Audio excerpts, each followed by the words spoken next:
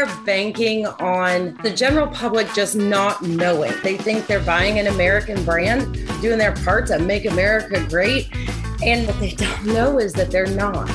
They're boosting those sales. That label is critical. That's our pride on the box.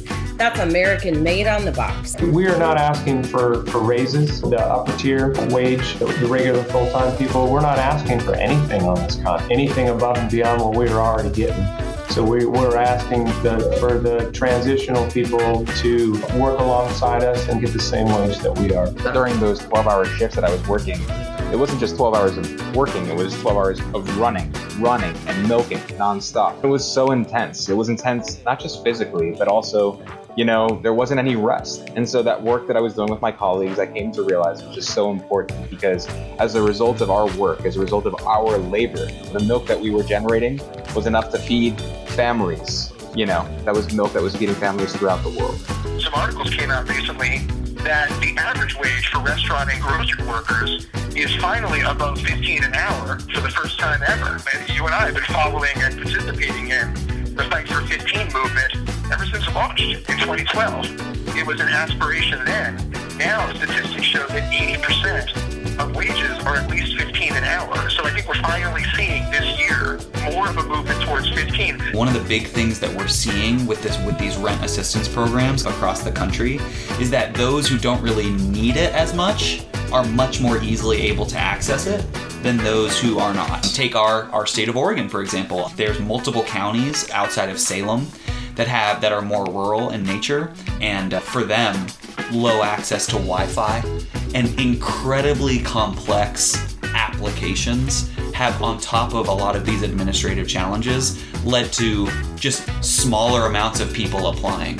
I thought it was the cooler way to be was to make everything a joke and make everything as outlandish or weird or silly as you can make it.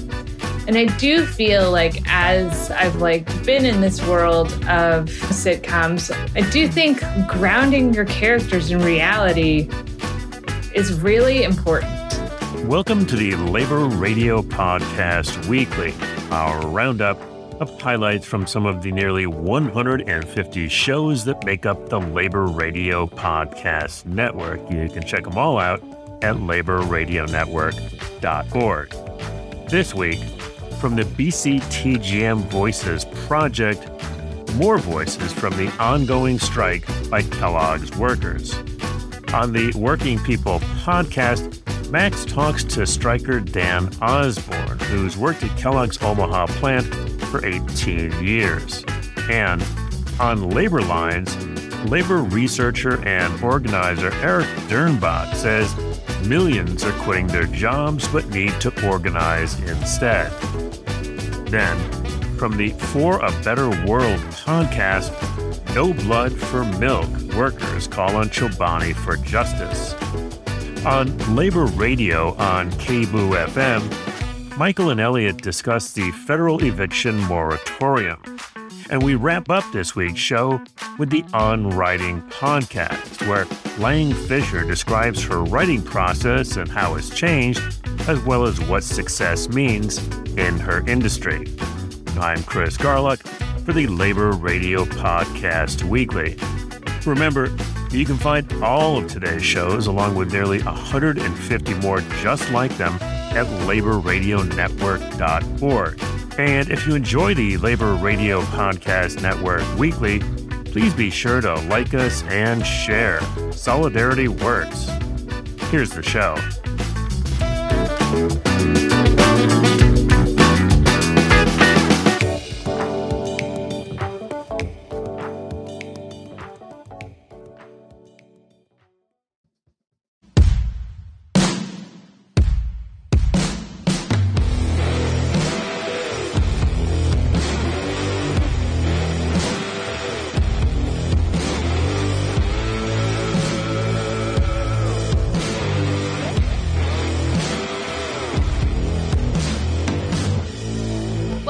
BCTGM Voices Project, a podcast highlighting the real people who make up our union, the bakery, confectionery, tobacco workers, and grain millers. I'm Michelle Ellis, Director of Digital Media. I will bring the work of our union to you through monthly interviews with the BCTGM's hard-working leaders, organizers, and everyday members.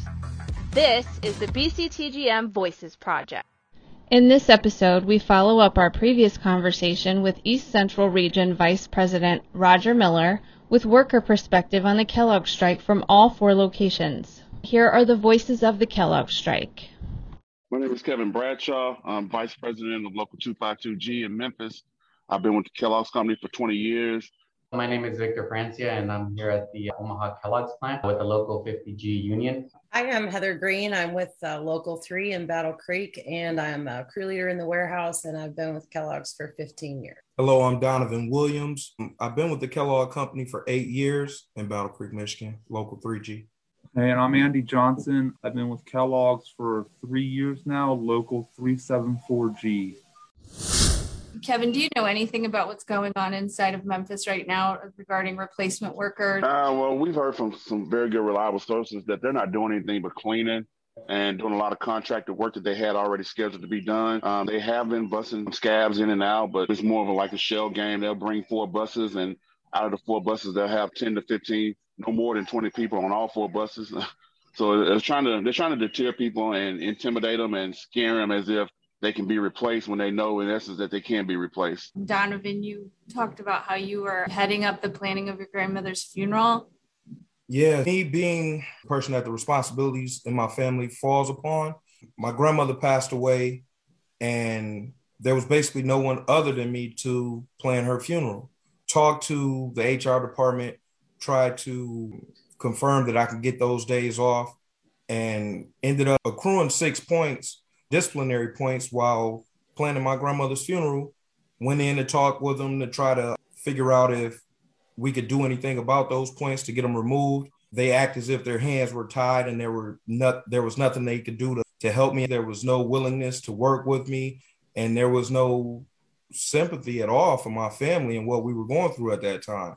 Andy, will you just talk about the ways that the overtime just comes up? Well, someone calls in on the next shift and you're 5 minutes before your shift's over and they're calling you up on the phone and saying, guess what? Enjoy another 8 hours tonight. And you got no choice but to stay. They don't care that your kids need to be gotten off the bus and there's no one else. They don't care that you have family obligations at home.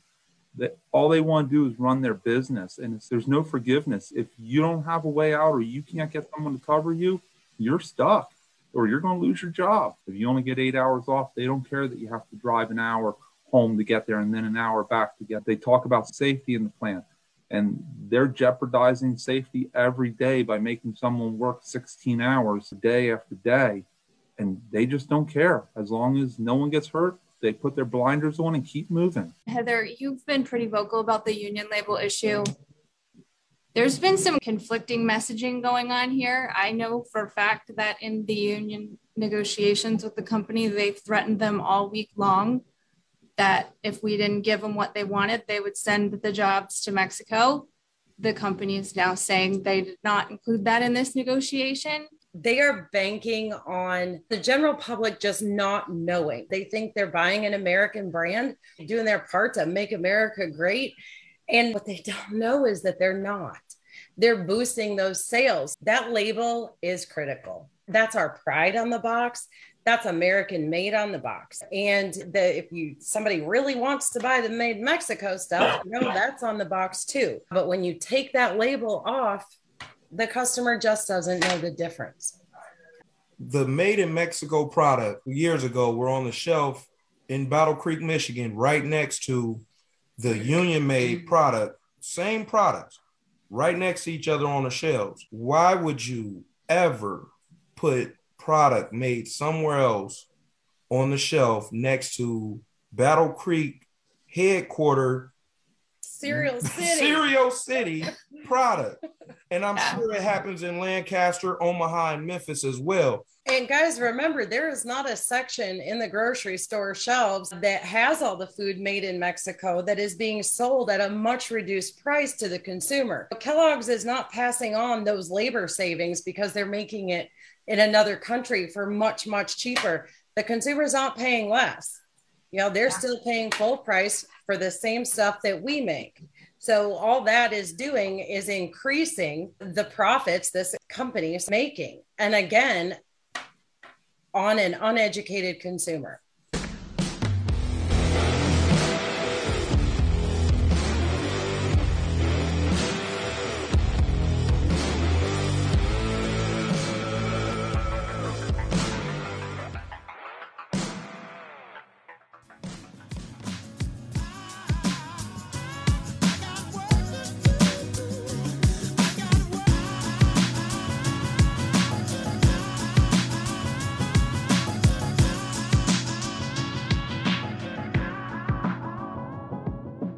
All right. Welcome, everyone, to another episode of Working People, a podcast about the lives, jobs, dreams, and struggles of the working class today. As y'all may have heard, Kellogg's workers at the cereal manufacturing giant Kellogg's have gone on strike at plants in Battle Creek, Michigan, as well as Lancaster, Pennsylvania, Omaha, Nebraska, and Memphis. And workers with the Bakery, Confectionery, Tobacco Workers, and Grain Millers International Union hit the picket line last week. And we are here to get an update about what's going on with this strike. And so I wanted to introduce y'all to our guest today. Dan, why don't you introduce yourself to the good folks? My name is Dan Osborne. I am BCTGM Local 50G President here in Omaha, Nebraska. Dan, thank you so much for making time to sit down and chat with me. I figured we could start by maybe turning things over to you and asking if you could give listeners and viewers, I guess, a bit of a breakdown of kind of what led to this strike. I want to go back a little bit into 2019, leading up to the contract. Kellogg's did not hire one single person in 2019. And same going all the way back to 2014, leading up to the 2015 contract. That's their MO. They do that in order to shorten our numbers. We have to do forced overtime because, like I said, when they tell me I have to work till 7 p.m., that's to cover for a vacancy. And when I have to come in at 3 a.m., that's to cover for a night shift vacancy. And so the more vacancies they can create, the more forced overtime. And they try to wear people down in hopes that in the upcoming contract, we're more apt to, give concessions. I believe that's their mindset behind that. So in 2019, they didn't hire anybody, so we were short. Going up to the 2020 contract at midnight before it expired, we had 39 people retire that were eligible. Out of those 39 people, I'll bet you 30 of them didn't want to retire. They weren't ready. A lot of them wanted to work 5 more years for whatever reasons that benefited their families or whatnot. So we had 39 people walk out. So we were already, I believe we were 70 bids short. Those are vacancies that I talked about. And then plus the 39 people, and then boom, the pandemic hits. And during the pandemic, when we're frontline workers, we're making food for the country during the pandemic. Everybody's stocking their shelves with our product. We were almost 100 people short at one point due to actually having COVID or COVID policies through the company, contact tracing. You got to be out. We don't want to get everybody sick type of thing. So we were that many people short. So we did not, our plant did not shut down. We ran through COVID. Meanwhile, the company's making record profits off of our backs and off of our labor, which we never complained about once. So the issue at hand is we are not complaining about the hours that we worked, but we want to be compensated. We are not asking for raises, the upper tier wage, the regular full-time people. We're not asking for anything on this anything above and beyond what we are already getting. So we're asking for the transitional people to work alongside us and get the same wage that we are. The intention is that tier of workers will be transitioned into the kind of full-time first tier. But instead, it feels like how the company has interpreted that is in a very Amazon-based model where you just churn out bodies and cycle through people with high turnover of people in that tier. And this is something we reported on in Bessemer, where, even Amazon was constantly touting its like benefits and so on and so forth as an incentive for people to stay working there. And I think it's really significant that workers with the union who are in that kind of first tier, who are like really going to the mat for their coworkers who are in that second tier so that they don't get left by the wayside. That is a real kind of lesson in solidarity and really important. Dan, thank you so much for joining me, man. I really appreciate it. Again, we're sending nothing but love and solidarity to you and everyone out there on the line in Omaha and around the country. For everyone watching, this is Maximilian Alvarez at the Real News Network. Thank you so much for watching.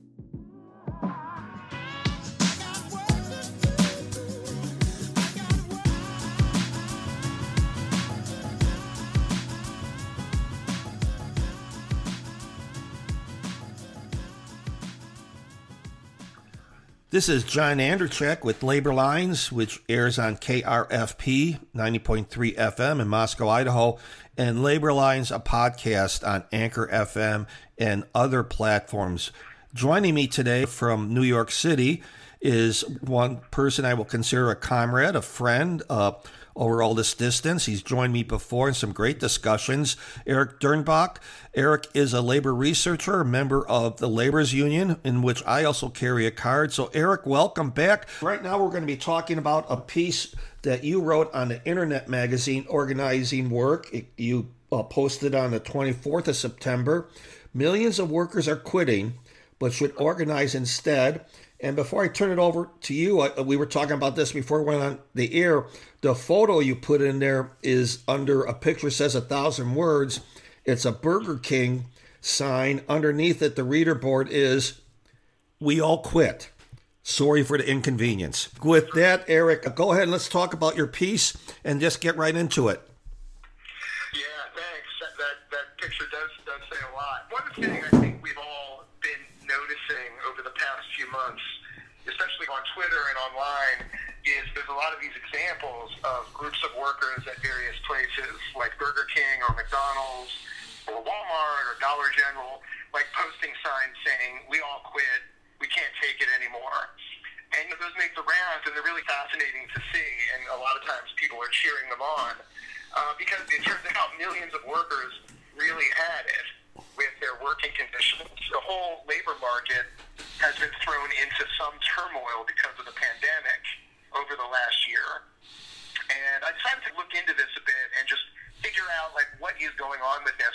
And the news articles are often calling it the Great Resignation, as in like millions of workers are resigning their jobs. And it turns out to be true. There are a lot of these examples that we see. But if you also look at the government statistics from the Bureau of Labor Statistics, they do a monthly survey where they find out how many workers are quitting and also how many employers are laying off workers. And they have found for the last few months where there's data that over 11 million workers have quit, but at the same time only 4 million workers were laid off. And so just looking at the relative numbers, it seems that are more upset with their jobs and have had it, more so than employers want to get rid of workers. And in fact, employers are often complaining about a labor shortage. They can't find people. And usually what we would say, John, you and I, is, well, if you can't find people, you better raise your wages or offer other improvements, which of course they don't want to do. But it turns out that kind of lately wages have been rising because many employers are so desperate, especially for kind of that low-wage jobs. And so this is a really interesting phenomenon. And if you look back at the data on quit and layoff rates over the last decade, the quit rates are much, much higher than the layoff rates this year than over the last decade. And so it just really, I think, shows that workers are, first of all, feeling maybe they have some leverage to quit and get another job, which I think is right. And second, they're just sick of it. They're sick of these terrible jobs, low wages and the terrible hours, disrespect, unsafe, and more so than in a long time. So it's very interesting to see. I agree, Eric. I think back to Bernie Sanders running in 2016. Enough is enough. And we got to that point now, maybe with millions. And just one quick thought also on the stats there. When you mention them, the quit versus layoff, it would be interesting if you could break that out, and you probably couldn't. But if you could break that out, how many of those layoffs were related to the quit stat, that these places just didn't even have enough people after so many workers quit? They had to just lay off the rest of their staff. And I guess one more thing, I always say that the bosses, the capitalists, love to talk to us about supply and demand. If you can't get X for a certain amount, just offer it more. What I say is I'd love to get gasoline for $1 a gallon, but I'm paying $3.50. But the bosses, the companies, they love that supply and demand, except when it came to labor, didn't they? Then it was they have to come up with some other idea, or they complain about lazy workers, or they go to the government, as they did in some of these states, to stop the pandemic support network. That's exactly right. It's an interesting question you're asking about the details of the quits and layoffs. I think that would be harder to know. There has been a concern by employers this year that the extra pandemic assistance has encouraged workers to stay home. And actually, it could be the case that has been a factor, just one factor. For one thing, the essential workers that have had to go to work all this year have been working under really terrible and dangerous conditions. There's all kinds of issues that, again, have scrambled the labor market, and employers are basically finally realizing that maybe they have to improve conditions to attract folks back to work. And so we actually have seen wages go up a bit. I think we've hit a really interesting milestone. Some articles came out recently that the average wage for restaurant and grocery workers is finally above $15 an hour for the first time ever. And you and I have been following and participating in the Fight for 15 movement ever since it launched in 2012. It was an aspiration then. Now statistics show that 80% of wages are at least $15 an hour. So I think we're finally seeing this year more of a movement towards 15. Now part of that is all of the organizing that's been going on. Part of it is fights to raise the minimum wage at the state level in many states. So there's a bunch of factors into it going in. But we've been saying for a long time that folks need at least 15 and a union. And so part of the pandemic economy and workers quitting and being dissatisfied is finally moving us in that direction. Eric Dernbach, New York City, member of the Labor's Union SI, labor researcher, author. His piece was in Organizing Work, which I highly recommend. It's an internet publication. It was titled Millions of Workers Are Quitting But Should Organize Instead, posted on September 24th. Thank you, Eric. Let's keep in touch. And you're doing some tremendous work. Thank you again. Thanks, John. Appreciate it.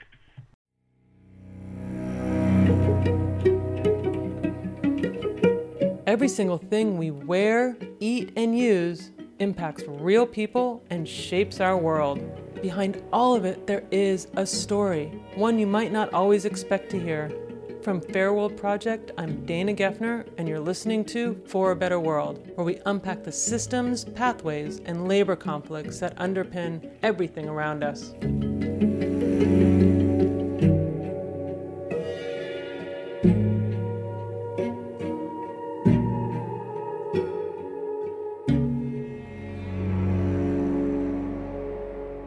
It seems like every snack gets pitched these days as healthy and good for you. One of the products at the top of that list is Greek yogurt. And Chobani is at the front of that pack of yogurt brands. It's the most consumed yogurt brand in the United States, with more than 44 million people in the US reportedly eating Chobani yogurt. I'm Dana Geffner, Executive Director of Fair World Project, and this season we're going to be looking at Chobani's yogurt. It's a brand on the rise, growing faster than many tech companies over the past 15 years. They're business press darlings with a CEO who gets lots of coverage for doing some genuinely good things for the people who work in his manufacturing plants, like offering stock to workers that gives them an ownership share in the company. Finally tonight, a big surprise for a brand many Americans love. Chobani yogurt rose from the ground up to become a multi-billion-dollar sensation.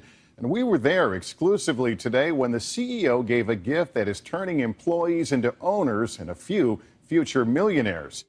Earlier this year, Chobani stepped up its feel-good branding and partnered with Fairtrade USA to release a, quote, fair trade dairy option in grocery stores across the country. But since they first announced this plan, it has been strongly opposed by those who would seemingly be its most essential stakeholders and advocates, farm workers and worker and human rights groups. So how does a company that's giving out stock shares to its workers end up at odds with worker and human rights watchdogs? This season, we're going to take a deep dive into the world of Chobani yogurt and talk to the people who are building real, transformative solutions that all of us can feel good about supporting. To get us started, Anna Canning, Fairworld Project's campaigns manager, is taking us to New York State to speak to someone who has changed that state's dairy industry as much as Chobani. Thank you so much for the invitation to be here today with you. My name is Crispin, and I have worked for the dairy industry in the past, milking cows. Crispin Hernandez now organizes dairy workers in Chobani's New York supply chains with the Workers' Center of Central New York. Together, they have made historic change for New York's farm workers. But that's getting ahead of the story. As we do in pandemic times, I talked to Crispin online through an interpreter. That's the interpreter's voice you'll hear throughout our conversation. Yeah, well, so in the first place, when I first came to this country, and this was back in 2013, I wasn't aware of the rights that we had. I wasn't aware of the rights that we had as farm and agricultural workers. At that time, the ranch that I was working at, there was a lot of injustice in the workplace. The managers would yell at us. They said words that, in my opinion, were not okay for them to be saying to me. And there was just a lot of injustice. And so one of the things, as I mentioned, we were milking these cows. And so we actually had to buy our own long gloves for ourselves. And that was to protect us from chemicals and from other sorts of things that you might come into contact with in that work environment. So let me explain a little bit also about the work itself, as I feel like it is important to let you know that when I first started working there was never any kind of efficient training for us, on-the-job training or anything like that. And when I had first started working, there was actually a work accident. And a cow stepped on my hand, and I wasn't taken to the hospital when that occurred. And I thought that was not okay. Yeah, and so after that accident occurred, I continued to work, as I had said before, and I got better while I was working on the job. And I kept milking. It was the case that I was working 6 days a week, 12-hour shifts at a time. And those shifts might be daytime shifts. They might also be nighttime shifts. And these experiences that Crispin is sharing are scary and unfair. They're also unfortunately common. Farm work is dangerous work, and dairy farms are some of the most dangerous. Cows are big animals. They weigh upwards of 1,500 pounds. And then there's also the chemicals used to keep the place clean, to prevent all that milk and all those animals from brewing up some big bacterial mess. Low milk prices, corporate consolidation, and a number of other factors push farmers to cut corners to save money where possible. And too often, the corners that get cut are essential worker protections. Safety equipment, time to go to the hospital when injured on the job, a break to grab a meal. during those 12-hour shifts that I was working, it wasn't just 12 hours of working, it was 12 hours of running and milking nonstop. And it felt as though I didn't really have time to eat in a good way or any time whatsoever to kind of relax during the course of it. And it was so intense. It was intense, not just physically, but also, there wasn't any rest. There wasn't any kind of pause, and there was a lot of pressure. And so that work that I was doing with my colleagues, I came to realize was just so important, because as a result of our work, as a result of our labor, the milk that we were generating was enough to feed families. That was milk that was feeding families throughout the world. Thanks for joining us on For a Better World podcast. Stay tuned for our next episode, where Anna will pick up the conversation with Crispin and connect the dots back to that Chobani yogurt tub where we started. Until then, be sure to follow us on Apple Podcasts or wherever you're listening. Your 5-star reviews help get more people listening. Welcome to Labor Radio. I am Michael Cathcart. And I'm Elliot Gillan. Thank you so much for joining us. And so today we're going to be discussing the homelessness crisis, as well as the coming eviction crisis that is facing working people in this nation. And I'd like to start by just reading a few quotes here. The first of which is from The Economist, not necessarily a friend to workers, but they actually have a good point here, which is that the median American rent payment rose 61% in real terms between 1960 and 2016, while the median renter's income grew by only 5% in that same time. And from the Wall Street Journal, which is also another publication that is not necessarily a friend to the worker, they point out that as of July of this year, median home prices were up 23% from last year, while incomes were only up 3%. Mortgages haven't been this unaffordable since 2008. And I think we all know what happened in 2008 with mortgages. Now, there is a little bit of good news, and that is that the Treasury Department, as a result of the funding packages, the emergency funding packages that were put forward at the beginning of COVID, the Treasury Department distributed the first of its $25 billion in rental assistance funds from Congress to the states in February of this past or of this year, and the second of its $21 billion in early May. So there is money that has been going out, but it is nowhere what necessarily needs to happen in order to really intervene on this. Yeah, and there was obviously money, not a lot, but there's money earmarked in the American Rescue Plan, also tied to these things that states are allowed to distribute, which we talked about on a previous show when Oregon started distributing that money. So yeah, there has been actions. Absolutely.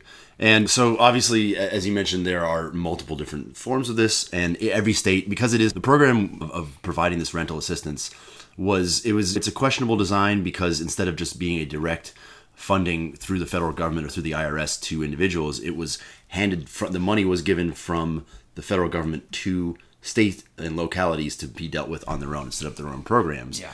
And because of that poor design, some of the aid has not been distributed properly for a number of different reasons, because the people involved with actually getting the money into the hands of renters and working people in need is definitely, some of those programs can be overwhelmed, and there certainly were being flooded with applications for that money.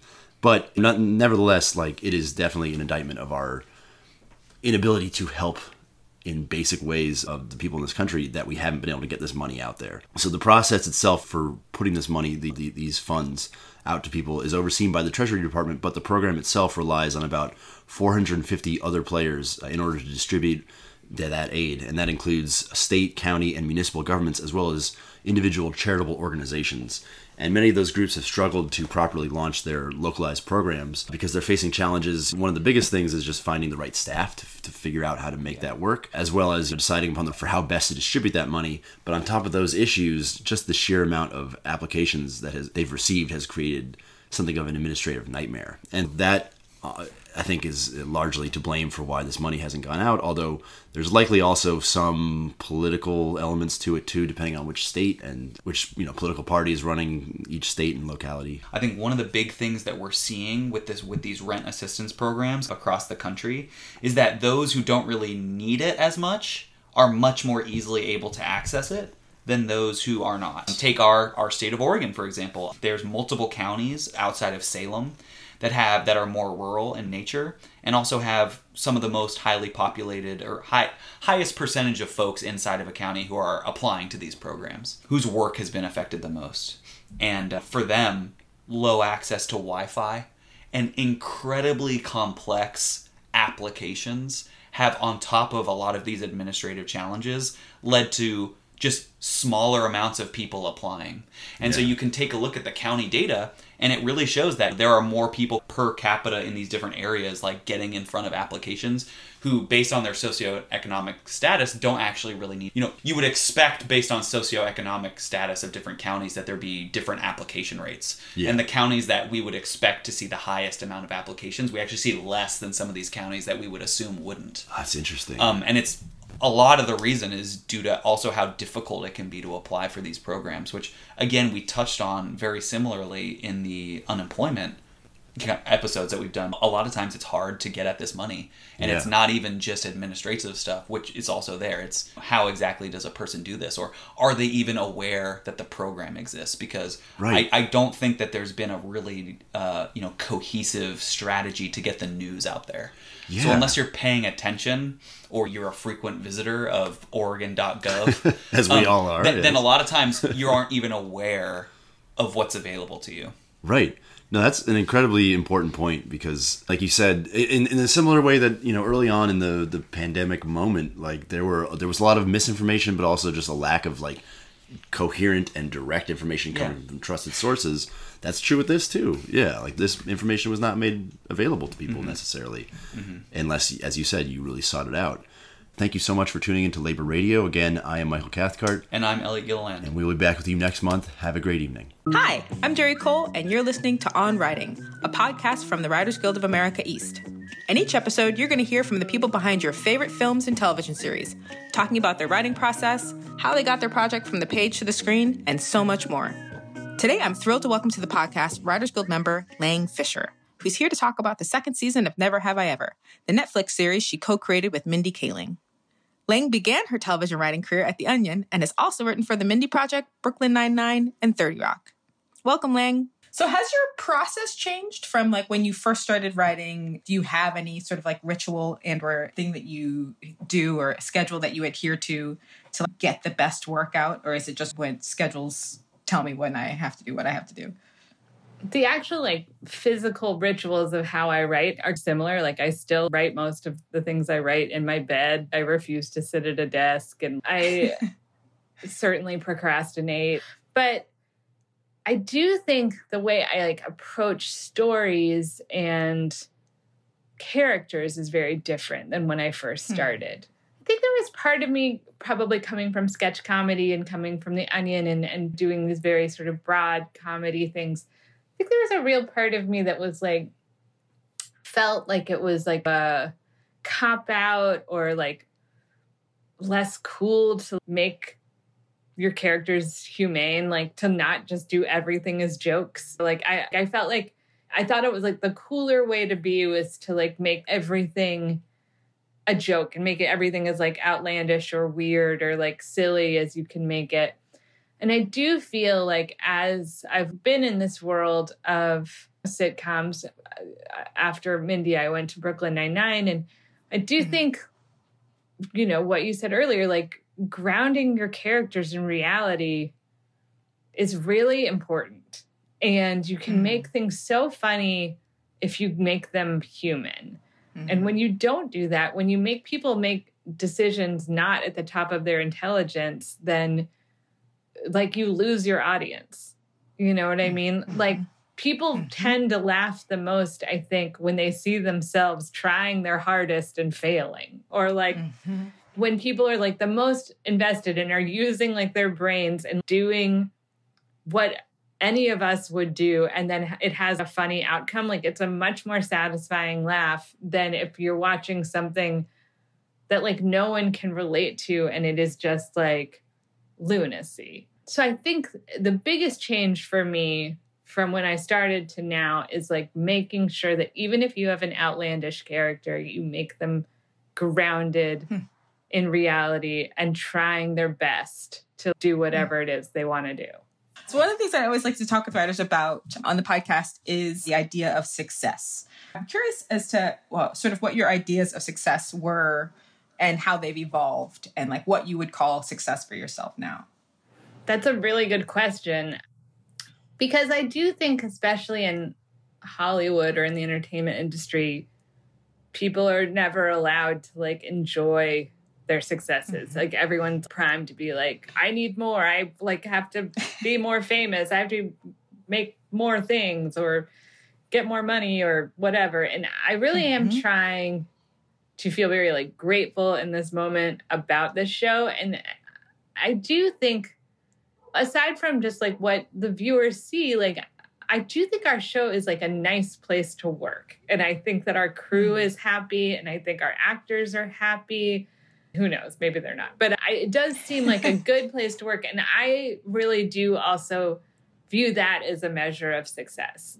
It's really like an incredible thing to create your own television show. And that alone, being given that opportunity, felt like a big step up for me in my career. It's a thing that not a lot of people get to do. And the fact that like the show has been so well received feels like another thing that I'm like very proud of. The tricky thing with writing as a profession is it takes you so long to believe that you are actually worthy of the job and that you like belong there. And you like, most people I know feel like they have like imposter syndrome for so long, like years. And then finally you're like, no, I actually know what I'm doing. But it does take forever to feel that way. Thank you so much for talking with us. Love the show. Thanks, guys. Can't wait for season 3.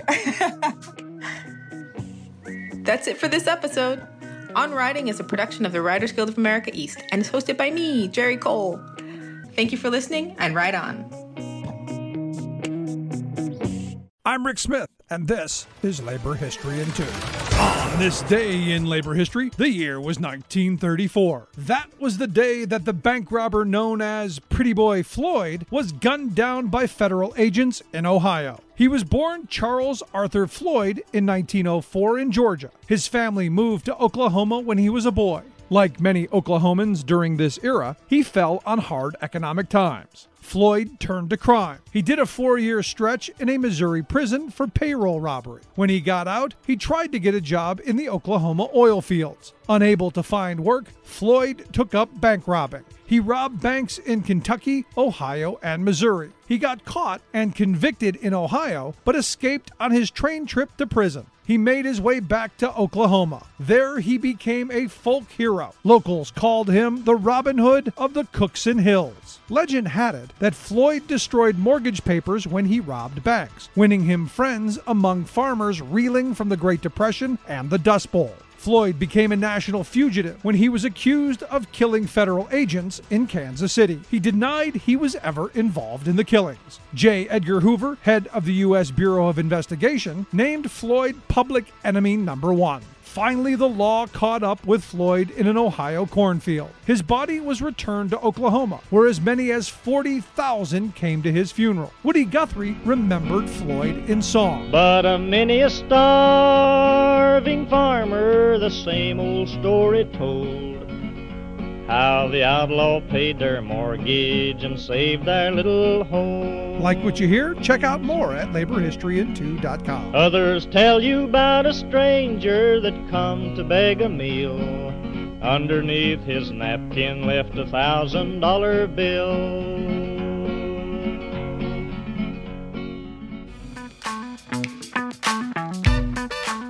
That's it for this edition of the Labor Radio Podcast Weekly, a roundup of highlights from just a few of the nearly 150 labor radio shows and podcasts that make up the Labor Radio Podcast Network. We've got links to all the network shows at laborradionetwork.org, including complete versions of the shows you've heard today. And you can also find them by using the hashtag LaborRadioPod on Twitter, Instagram, and Facebook.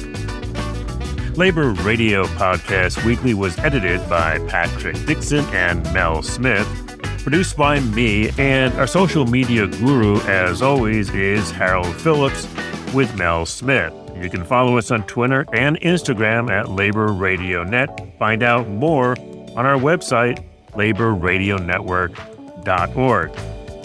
For Labor Radio Podcast Weekly, this is Chris Garlock. Stay active and stay tuned to your local Labor Radio Podcast show.